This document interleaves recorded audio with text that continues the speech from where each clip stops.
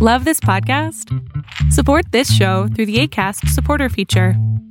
It's up to you how much you give, and there's no regular commitment.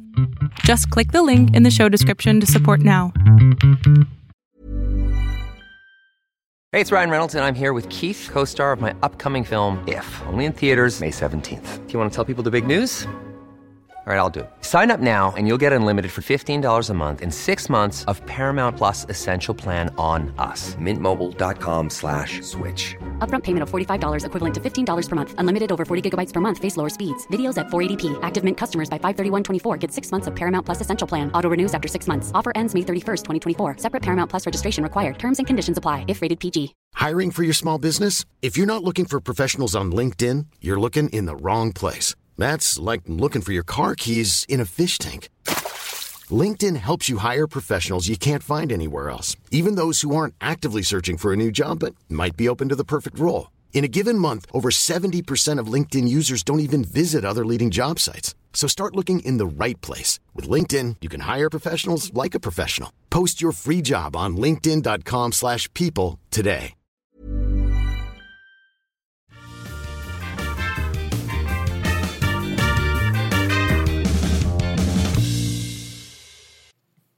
Welcome back to Tripping Up, a comedy travel podcast all about celebrating travel, even the times when things go haywire. I'm your host, Nina Clapperton. My guest this week is a longtime friend of mine, Mina Samuels. Mina is an author, playwright, and actor.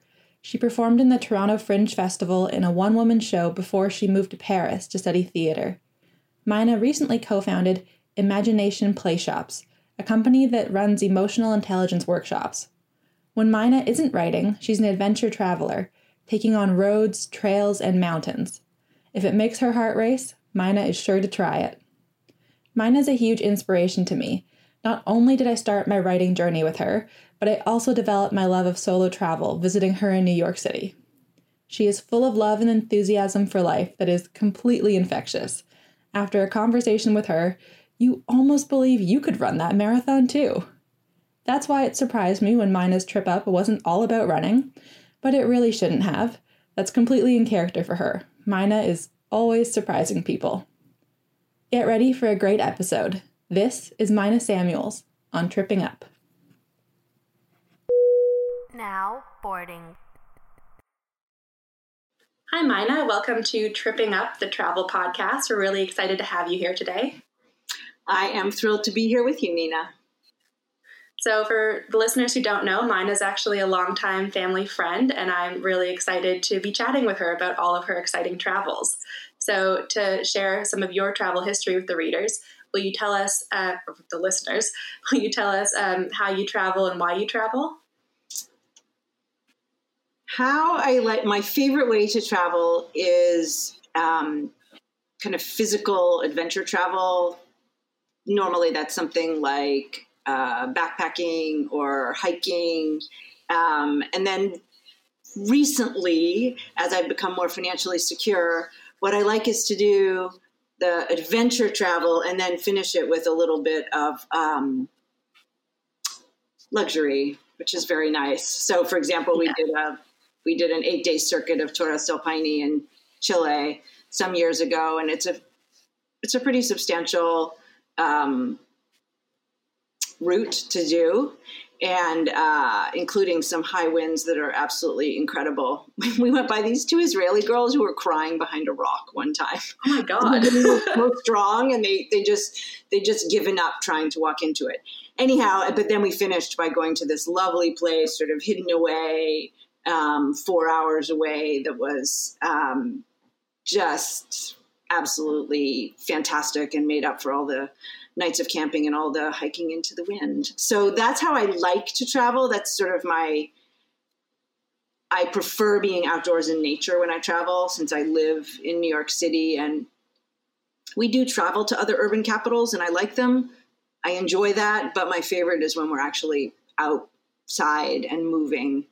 And why I travel is to see new things and to experience new things, new people, new places, new foods, new feasts for the eyes, new ways of thinking about the world and being in the world, so that I can understand that how I live is most certainly not the only way to live. I love that. I think that's a really important thing, is to kind of get other perspectives and see the rest of the world and what they're doing. Exactly. I don't want to go somewhere else and then just eat in the chain that got exported from Canada or the US. Yes, which I think is a very common issue with travel. Yes, because it makes people feel safe. But for me, it actually makes me feel like, why did I bother to come all this way? Yeah, that makes sense. So what's a weird travel souvenir that you've picked up over the years? Well, my partner and I are not huge travel souvenir people. I used to be more of a travel souvenir person before I met him, but there gets to a certain point where you have enough stuff. However, early on in our relationship, we went to South Africa a few times. And the first time we went to South Africa, we met up with a friend in Cape. My brother was living there, but then we met up with another friend who was living in Cape Town. And she took us out with her running group on Table Mountain. And one of the sort of crazy leaders of the running group was this guy, Arnie. And then he decided he had to take us to some shop in Cape Town where we ended up buying this big, like, you know, the size of a 30-pound dog, warthog, fashioned of kind of rusted lug nuts and bits of scrap iron and steel from cars and trucks. So it's got like these tusks that are wildly dangerous and ears that are also extremely sharp. And it was pre 9/11.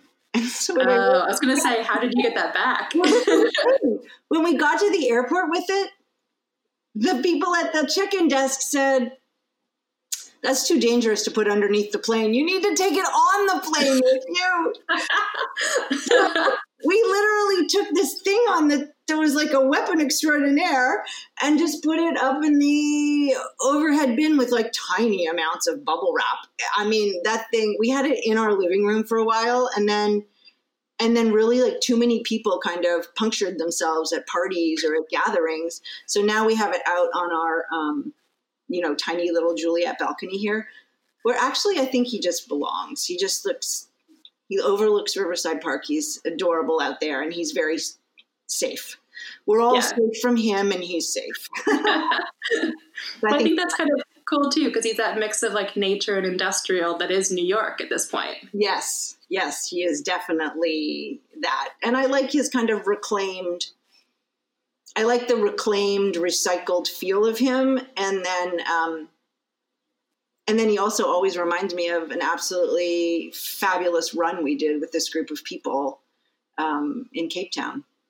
So that's brilliant. I think that's always the nice thing about, like, I'm not big on decorating. My friends always laugh at me because my apartments are always so bare. I don't put up pictures. I don't do anything because I live a very, transient lifestyle.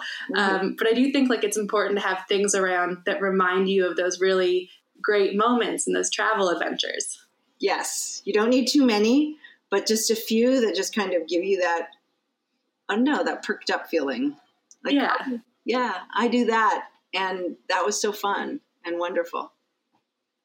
And so does the warthog and running, do they have anything to do with your tripping up story? No, they do not. They don't have to. I'm just trying to segue. That, but they don't have anything to do with each other. Though I probably could have figured out a South Africa tripping up story. But no, ours was a trip that we went on with another couple who we were friends with. And we had decided that we were just going to go away for, like, I think 3 nights together, just upstate to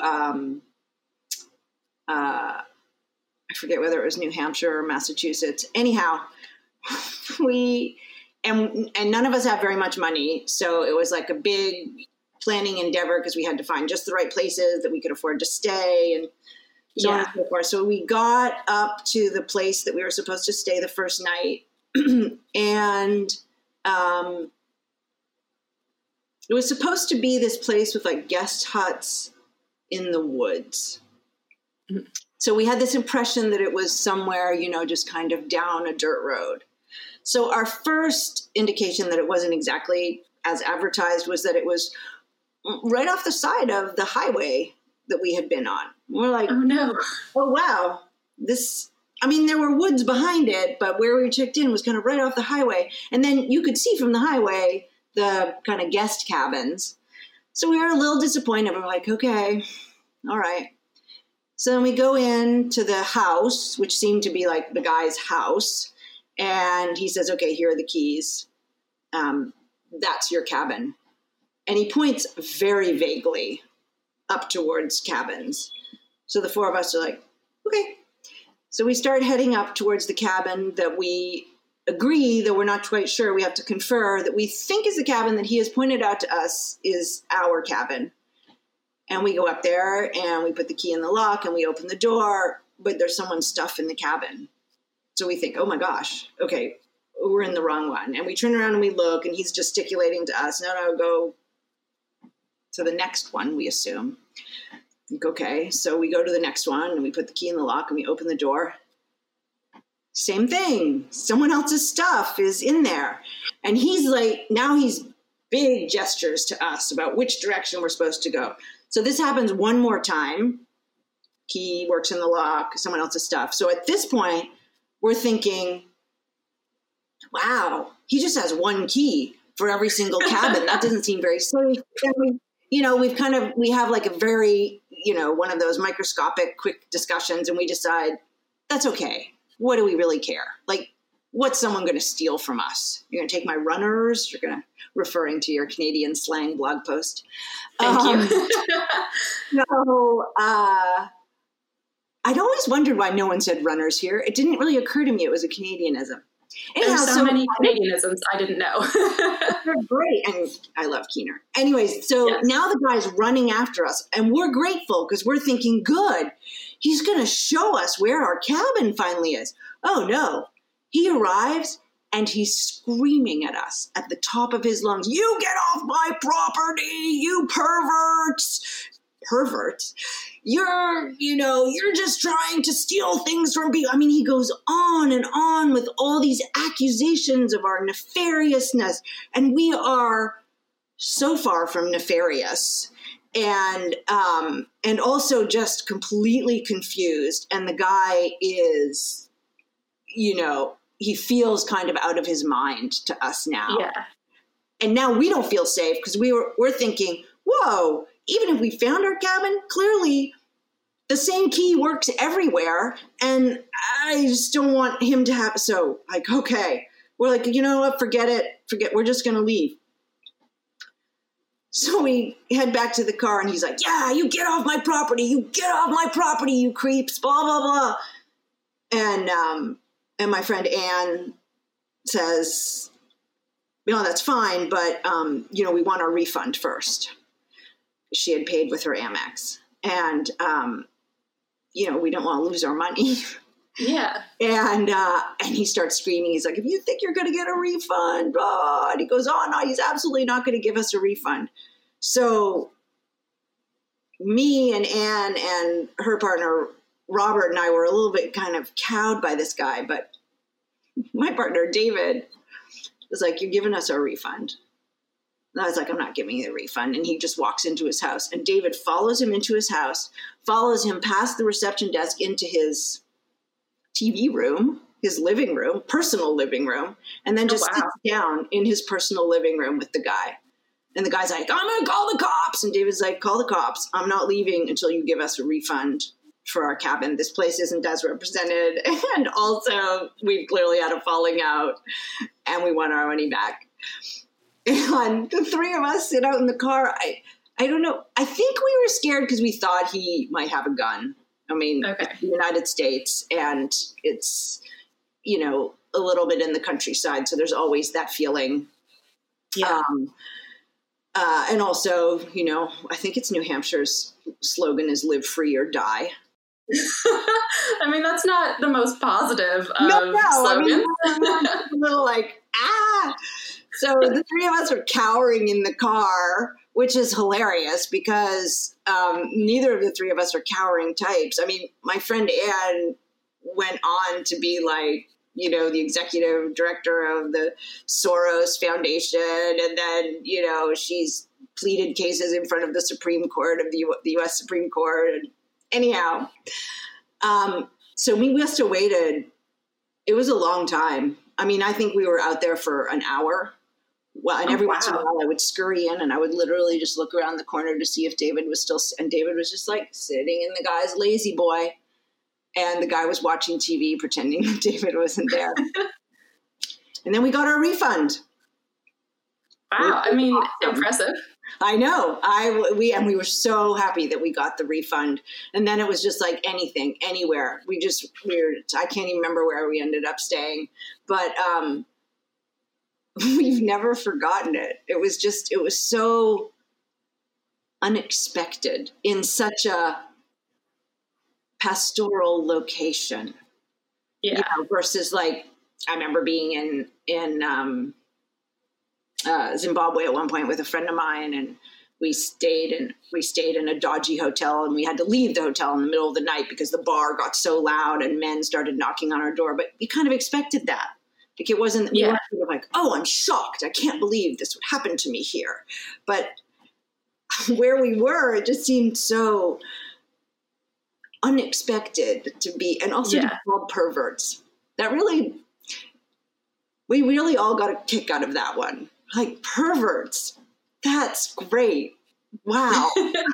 Okay. Just like, it's not a really common word to have somebody, I don't know, like creep or something, but pervert has that like extra, I don't know, oomph to it. Yeah, exactly. It's like, it's the level 11 when you're just trying to check in to a little guest house place. Mm-hmm. Oh my goodness. Did you end up finding somewhere else to stay then? We did. I don't remember it being significant at all. And but then we had a good story, which we retold to each other, which we have retold to each other for all the years since then. And, but I don't really remember specifically the rest of the trip because I was talking to David about it. And I was saying, oh, is that the trip when we did blah, blah? And he's like, no, you're confounding like 4 different trips that we took with them and making it into one like giant like mishmash of a trip. So we traveled with them enough that I obviously put things all together. That's so nice though to have like that bonding experience it's an insane bonding experience, but it's kind of like when you're in like first year uni and you go through like the trenches together or something ridiculous like exams or university accommodations, which this guy's place kind of sounds worse than uni accommodations. At least there you had your own key. Yes, it's true. And for example, these are friends that we don't see that often anymore because they've moved to Texas.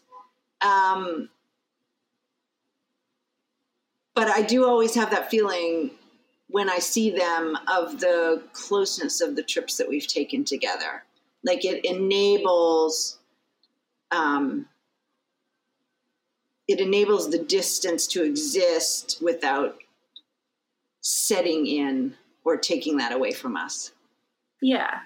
I think that's kind of the nice thing too about, like, that's what I like about having friends all over the world. And digital connections help so much.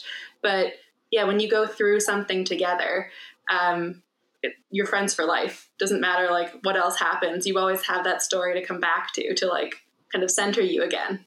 Yes. Yeah, it's true. It's true. I love it. I mean, I expected a running story, I'll be honest. So when I decided to pick my own travel story to tell you, I was trying to fit like the running exercise motif. I was thinking like, I don't know. You should have told me. I'm sure I could have. But that's all right. I'm happy to hear your running story. It'll be fun. I mean, so it's not running, I'll say that. I I've started running a lot more actually since I read your first book. I taught myself how to run again because I've had problems with my knees. So super inspirational. Thank you, Mina. But also, okay, so basically the story is I went to New Zealand and I decided I was going to travel the country at first because, I mean, who wants to get a job? I'd found a cheap ticket, went to New Zealand, figured I would start a new life there or something, and found a bus tour. Because, of course, the best way to start a new life is on a bus tour with a bunch of drunk British people. Yeah, that is a launching pad, well-known launching pad. Yeah. And so part of the bus tour is that like you go kind of all the way around New Zealand and you hit all of those key points. And one of the key points, I'm a total Lord of the Rings nerd. I actually didn't get into it until university, where I studied it in my university lectures. I took a whole class just on The Hobbit, which was, such a nerdy point in my life, and I loved it. But so I knew I wanted to see Mount Doom. And for people that don't know, Mount Doom is the volcano at the end of Lord of the Rings he throws the rings into the ring to destroy it. And it was filmed, everything is filmed in New Zealand. I didn't know how many things were filmed in New Zealand, but especially Lord of the Rings. So it's actually a real hike. It's not just this one mountain. It's called the Tongariro Crossing. And I was thinking, yeah, it's up one volcano. That'll be fine. Because you just go up, you go back down. I can climb stairs. I can handle it. I'm fit. It's great. I got this. And then we got there and they handed me a pamphlet that says it's a 20-kilometer hike. I was like, what? Wow. I thought I signed on for like maybe a 5K, maybe. Yeah. And so the worst part actually is that like we just come off this bus tour. So we've been like partying in like Rotorua with the Maori people. We've been in Auckland. Like no one's been preparing for a 20-kilometer hike. I mean, thank God I had my hiking boots because I figured that like I would need something. But they gave us like the whole spiel on the bus of what to bring, how to eat, to handle it. Cause none of us knew. I mean, I've hiked before. I've climbed a couple mountains in like Switzerland or something, but there's usually a gondola to get you up to the top. So when you're climbing the mountain, you're like climbing the summit, but I can say that I climbed a mountain. So it counts. Okay. All right. It was, yeah, admittedly, the one time I really did that, I had to get to therapy after. So I was trying to run up the mountain to get back to my hostel for therapy. Yeah, but so this time I didn't have that issue. This time it's just the hike, the whole day. You stay in Taupo for an extra day. And actually the day before I'd gone skydiving. So I couldn't hear out of one of my ears because it still hadn't popped yet. So I'm trying to like do this hike with, you have to pack a ton of layers because you leave for it first thing in the morning when it's quite dark, quite cold. And then you're climbing these mountains. So eventually you get hot, you have to take them all off. So we've all gone and like, no one's gotten real food. We've all gotten like Oreos and Tim Tams and whatever. Luckily I'm hypoglycemic, so I have to bring real food, but the amount of people with just like their whole bag with just crisps was insane. Because of course that's the power food you need to get up a mountain. Absolutely. And even though it's like it's probably the best known hike in New Zealand, it's not well maintained. So the parking lots, like if you're trying to do it yourself, you have to basically get a bus anyway, because it's like point A and point B, and there's no loop to get back to point A. Right. So it's a straight 20 kilometers. And luckily we had this bus, so like we were set. But what we didn't know is that none of the trails are kind of well set. It's like someone has put a chain, just like they've drilled it into part of the mountain maybe 20 years ago. And there's rock crumbling out when you tug on it as you try to like descend these half stairs, half stone, basically just a steep cliff. You're trying to like scale all these things while you're with all these like friends that you've made 3 days before. So you're still trying to look pretty and like pretend that you're not out of breath and dying the whole time. So like you're trying to like hold a conversation while you're like, oh yeah, that's really cool. Just you pretend that you're way fitter than you are. But it was, I mean, admittedly, it was beautiful. I'm Sandra, and I'm just the professional your small business was looking for. But you didn't hire me because you didn't use LinkedIn Jobs. LinkedIn has professionals you can't find anywhere else, including those who aren't actively looking for a new job, but might be open to the perfect role, like me. In a given month, over 70% of LinkedIn users don't visit other leading job sites. So if you're not looking on LinkedIn, you'll miss out on great candidates like Sandra. Start hiring professionals like a professional. Post your free job on linkedin.com/people today. Ryan Reynolds here from Mint Mobile. With the price of just about everything going up during inflation, we thought we'd bring our prices down. So to help us, we brought in a reverse auctioneer, which is apparently a thing. Mint Mobile Unlimited Premium Wireless. How to get 30, 30, bit to get 30, bit to get 20, 20, 20, bit to get 20, 20, bit to get 15, 15, 15, 15, just $15 a month? Sold! Give it a try at mintmobile.com/switch. $45 up front for 3 months plus taxes and fees. Promo rate for new customers for limited time. Unlimited more than 40 gigabytes per month. Slows full terms at mintmobile.com. Hey, it's Ryan Reynolds, and I'm here with Keith, co-star of my upcoming film, If, only in theaters May 17th. Do you want to tell people the big news? All right, I'll do it. Sign up now and you'll get unlimited for $15 a month and 6 months of Paramount Plus Essential Plan on us. mintmobile.com/switch. Upfront payment of $45 equivalent to $15 per month. Unlimited over 40 gigabytes per month. Face lower speeds. Videos at 480p. Active Mint customers by 531.24 get 6 months of Paramount Plus Essential Plan. Auto renews after 6 months. Offer ends May 31st, 2024. Separate Paramount Plus registration required. Terms and conditions apply if rated PG. Wow. Nice. Yeah. What you're hearing are the sounds of people everywhere putting on Bombas socks, underwear, and T-shirts made from absurdly soft materials that feel like plush clouds. Yeah, that plush. And the best part? For every item you purchase, Bombas donates another to someone facing homelessness. Bombas. Big comfort for everyone. Go to bombas.com/ACAST and use code ACAST for 20% off your first purchase. That's bombas.com/ACAST. Code ACAST. Another problem was Mount Doom is the first thing you see. So you climb up and then you're there, but you're like a third of the way through the hike. So then you have 2/3 left and you've seen the thing you're meant to see. And wow. I got really lucky. I was there on a day when it was not cloudy, which is a huge issue in New Zealand. It's much like Britain, where it's almost always overcast. So my stepsister went to see it and didn't get to she climbed the whole thing and never saw Mount Doom because of cloud cover. Oh, that's sad. So yeah. And we got there literally 5 minutes later, the clouds roll in and you can't see anything. You're just inside a cloud. But that's when you sit down and you have your Tim Tams and you've already seen it. So it's okay. You have to tell me what Tim Tams are. Oh, okay. Sorry. Tim Tams are like the typical Aussie New Zealand snack where it's kind of like a Kit Kat where it's like a layered kind of chocolate bar wafer thing in little, like little biscuit styles. And it's just the most popular cookie there. I think it's pure sugar. They're usually like kind of chocolate cookies with the chocolate filling. You can get them coated now, though, and like extra chocolate around it. You can get caramel or mint or God knows what. I actually only bought them when I was in New Zealand to bring back for Sophie, my little sister, because that was her one demand was like, you're going to New Zealand. Don't come home safe. Just bring me Tim Tams. Wow. And then I came home and it turns out they sell them in the grocery store across the street. So I was like, cool, great. My whole efforts are thwarted. Okay. I'm not the cool older sister anymore. Yeah. But they're the snack that you have to get when you're there, I guess. I like all the other things better personally. And I did a whole blog post about it, but it was just what everyone ate because you kind of had to. So they are pure sugar. They're worse than Oreos, in my opinion. So I wouldn't say eating a whole pack on the top of a mountain is a good idea. And I think most people started to feel that when we had to, it's kind of a descent from there. Like you go straight up almost vertically initially. And then the rest is this really slow, like there's one point to get down from the mountain where you're looking at Mount Doom.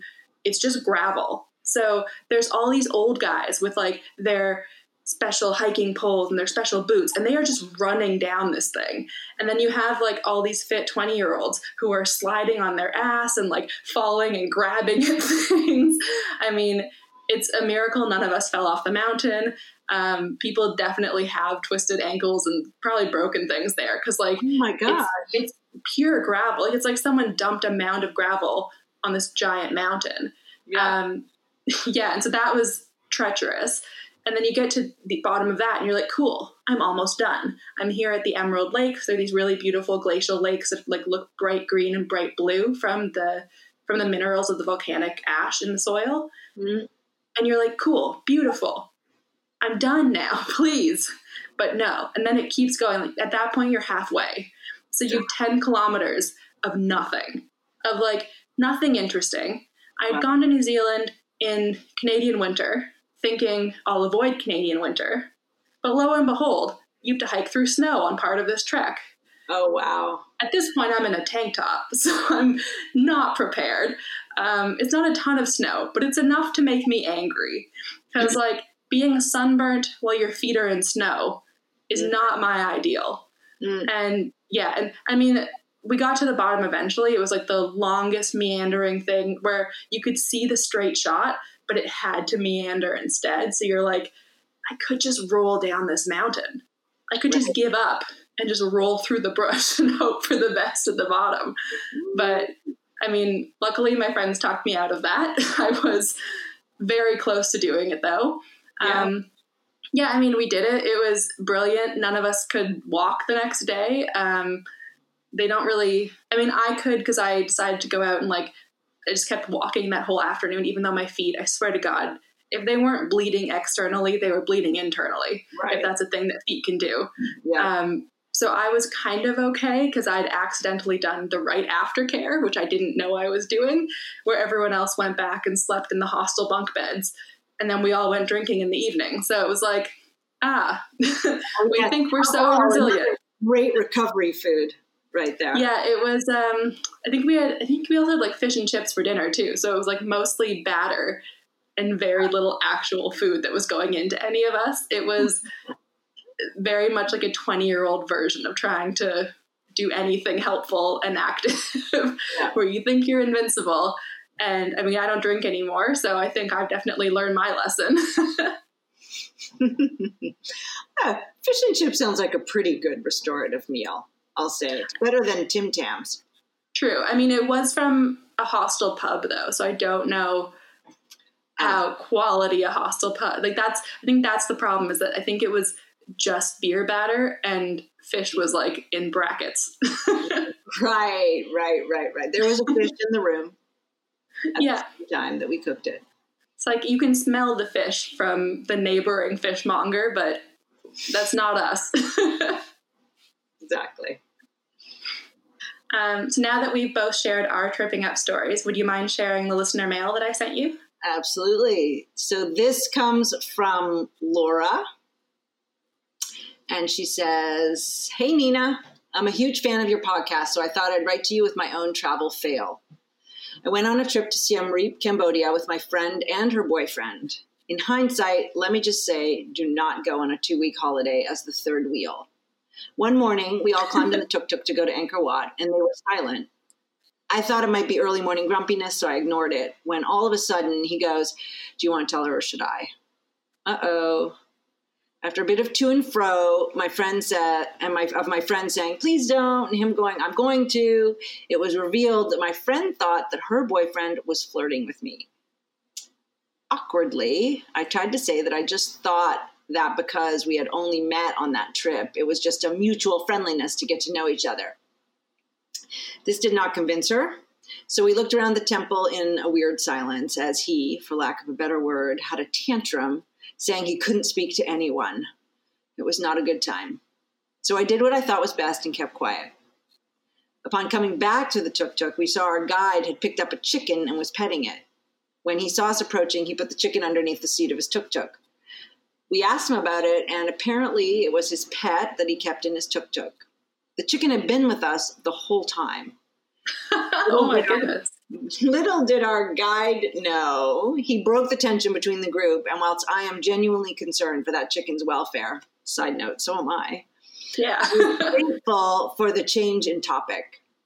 My advice, avoid the nonsense and avoid being a third wheel, but also check the seats if you go on a tuk-tuk because you don't always know about the additional passengers.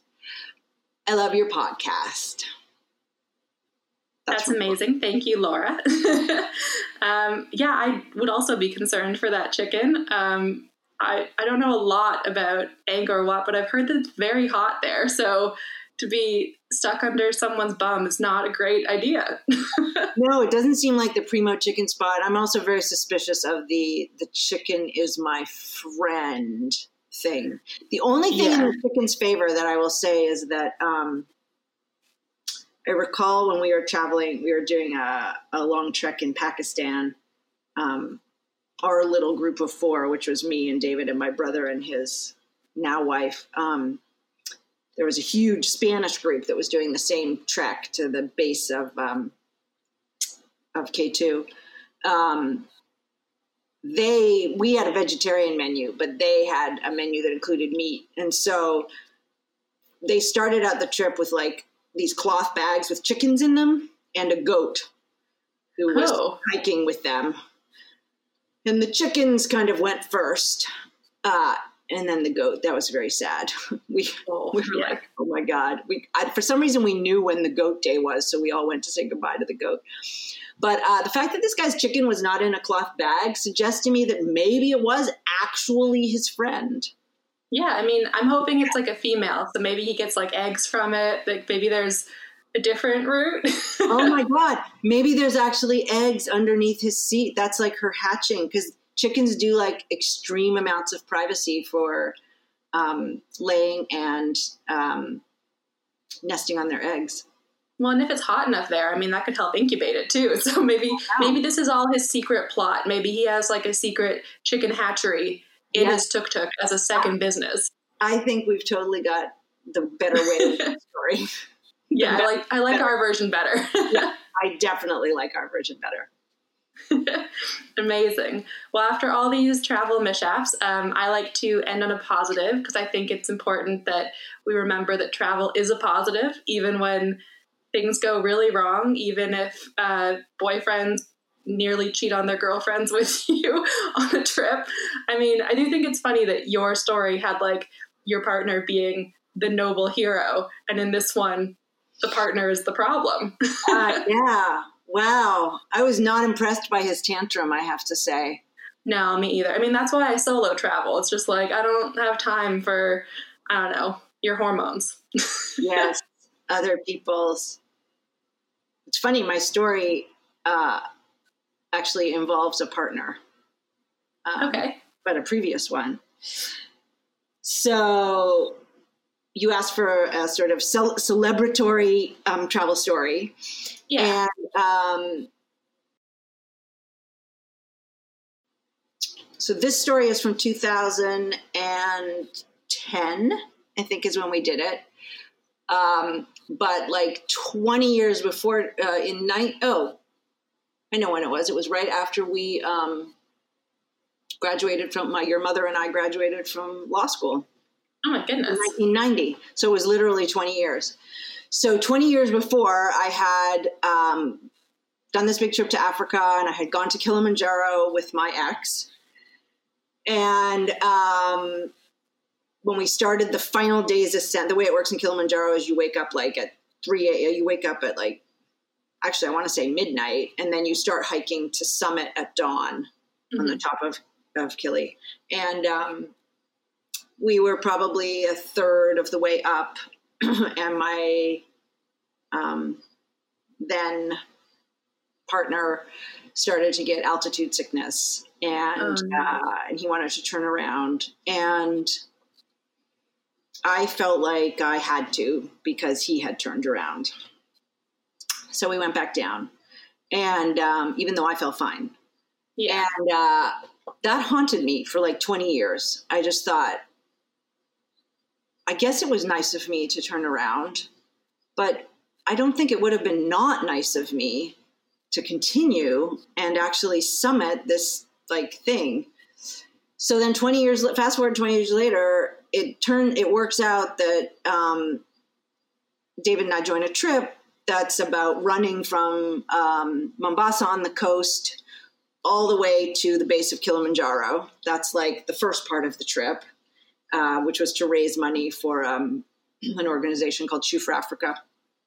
And then we were going to climb Kilimanjaro. So that was great. So we start the run, and second day of the run, and it's like long. We're running like 25 to 30 miles a day. The second day of the run, I think it was the second day, could even have been the first day, I messed up my toe so badly that I couldn't run anymore. So then all I'm thinking about is, oh my God, I'm not going to be able to climb Kilimanjaro for the second time in a row, and I'm going to be so mad. So we get to Kilimanjaro. I haven't run for like 4 days. I could barely walk. And then, and I'm just like, I'm just going to try. I'm just going to jam my foot in my boot, and I'm just going to do it. So anyways, long story short, we go up Kilimanjaro, and I go to the summit, and I'm so excited to be, because I just feel like, oh my God, 20 years I have waited for this. And it was thrilling. And then there were three of us who summited together, these two guys, Dean and Rodney. And Rodney was a longtime running friend of ours. And then we got to come down. And that was just like pure joy. First of all, it was light out now, so we didn't have to follow the trail. We kind of dispensed with the guides because the guides were waiting for the rest of our party to summit. And so we literally just ran. It was almost like we were skiing on our hiking boots down the side of the mountain back to the camp where you leave from. We picked up a couple other people who were in the camp, including my partner, David, who had some altitude.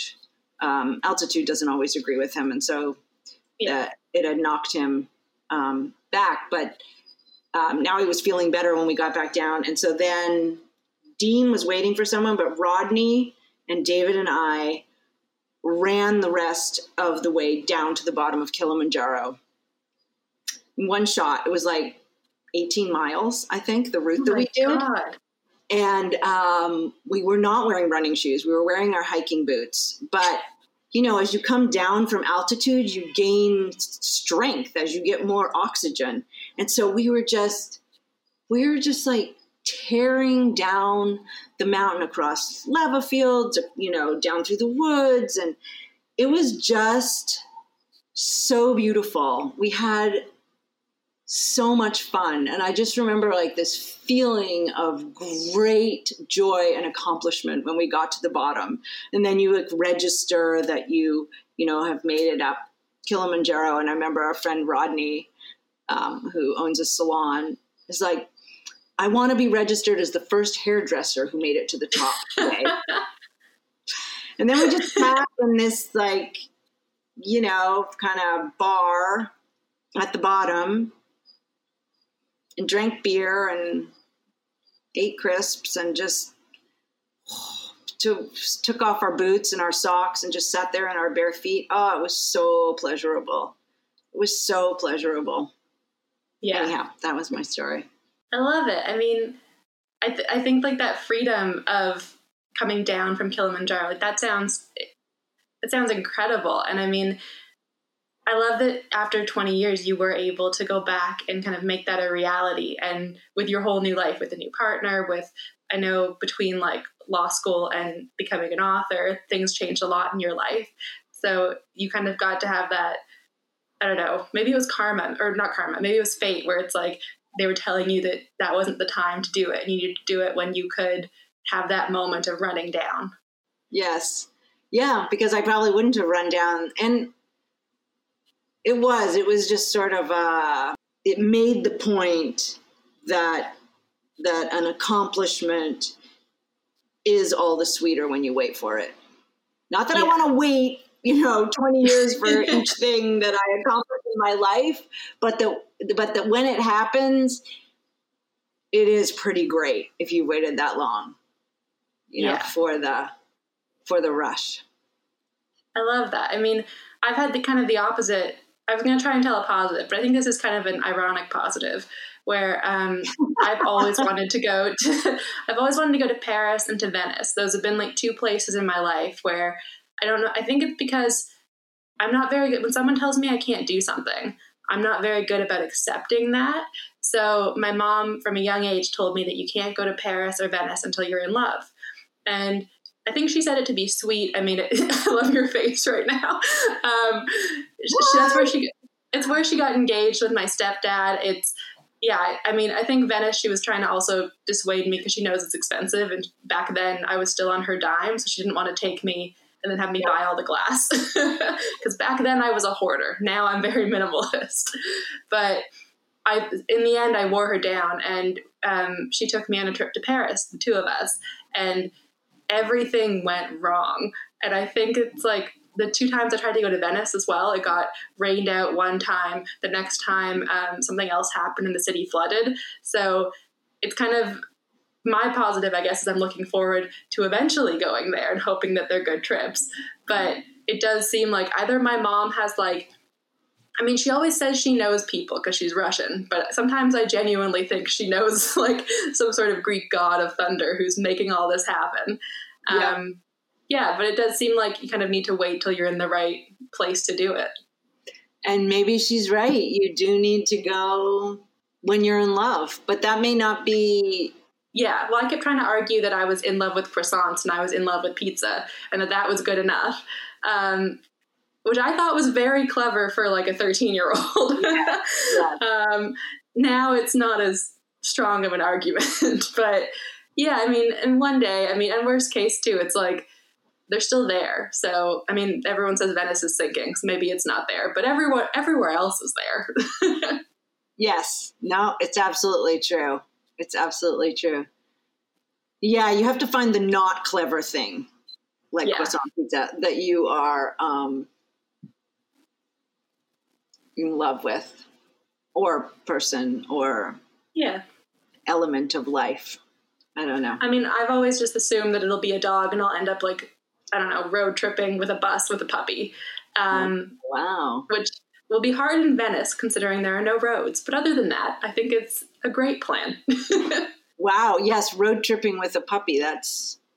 But please, not to get scatological, but please don't do as the Parisians do and just leave your dog to use the sidewalk as its bathroom without picking up after it. No, never.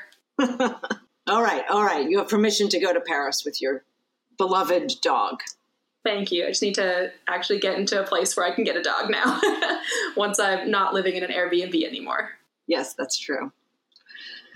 Well, this has been such a lovely conversation. Thank you so much for joining us, Mina. It was a great pleasure, Nina. I loved it. Attention passengers, we've now reached our destination. We hope you enjoyed the flight and have a nice day. Surprise, Mina did manage to sneak a running story in there. Her travel triumph hit me so hard, though. Not only is it amazing that she was able to climb Kilimanjaro, but she was also able to overcome the limitations of her younger self. She grew in confidence and was able to focus on what was right for her. I think that's an amazing message for group travelers. It's one of the things I really struggle with, which is why I like to travel solo so much. No compromise, no limiting yourself.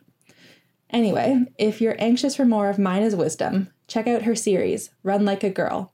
The 2 books are Run Like a Girl, How Strong Women Make Happy Lives, and Run Like a Girl, 365 Days a Year.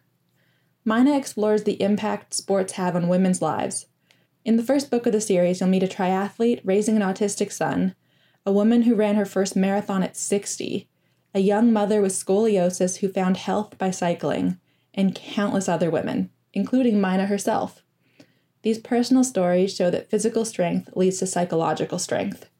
It's actually the book that got me into running when I was in undergrad. Her newer book, Run Like a Girl, 365 Days a Year, is a unique kind of self-help book that inspires you with every page. Each day, Mina shares a new inspirational antidote to the things that hold us back in life. She motivates you to celebrate your athleticism and find the power in your strength. Even if you don't run, I didn't when I started the series, you'll feel the incredible power of women in the pages. Run Like a Girl is a series that inspires you to accomplish your dreams and learn to appreciate your body. You can get the series wherever fine books are sold. I'll link them in the show notes. Thank you for joining me for another amazing episode of Tripping Up. Was one episode not enough travel for you? head to ninaoutandabout.ca for more travel insights, tips, guides, and a few travel mishaps. Some recent articles that might interest you are 15 unique solo staycation ideas at home, what kind of solo traveler are you, 10 pros and cons of living in Canada, it's hard to pack when you hate your body, and a guide to over 100 Canadian slang terms, like sneakers. Tune in 2 weeks for another exciting guest on a great episode of Tripping Up. I look forward to seeing you then. Cheers!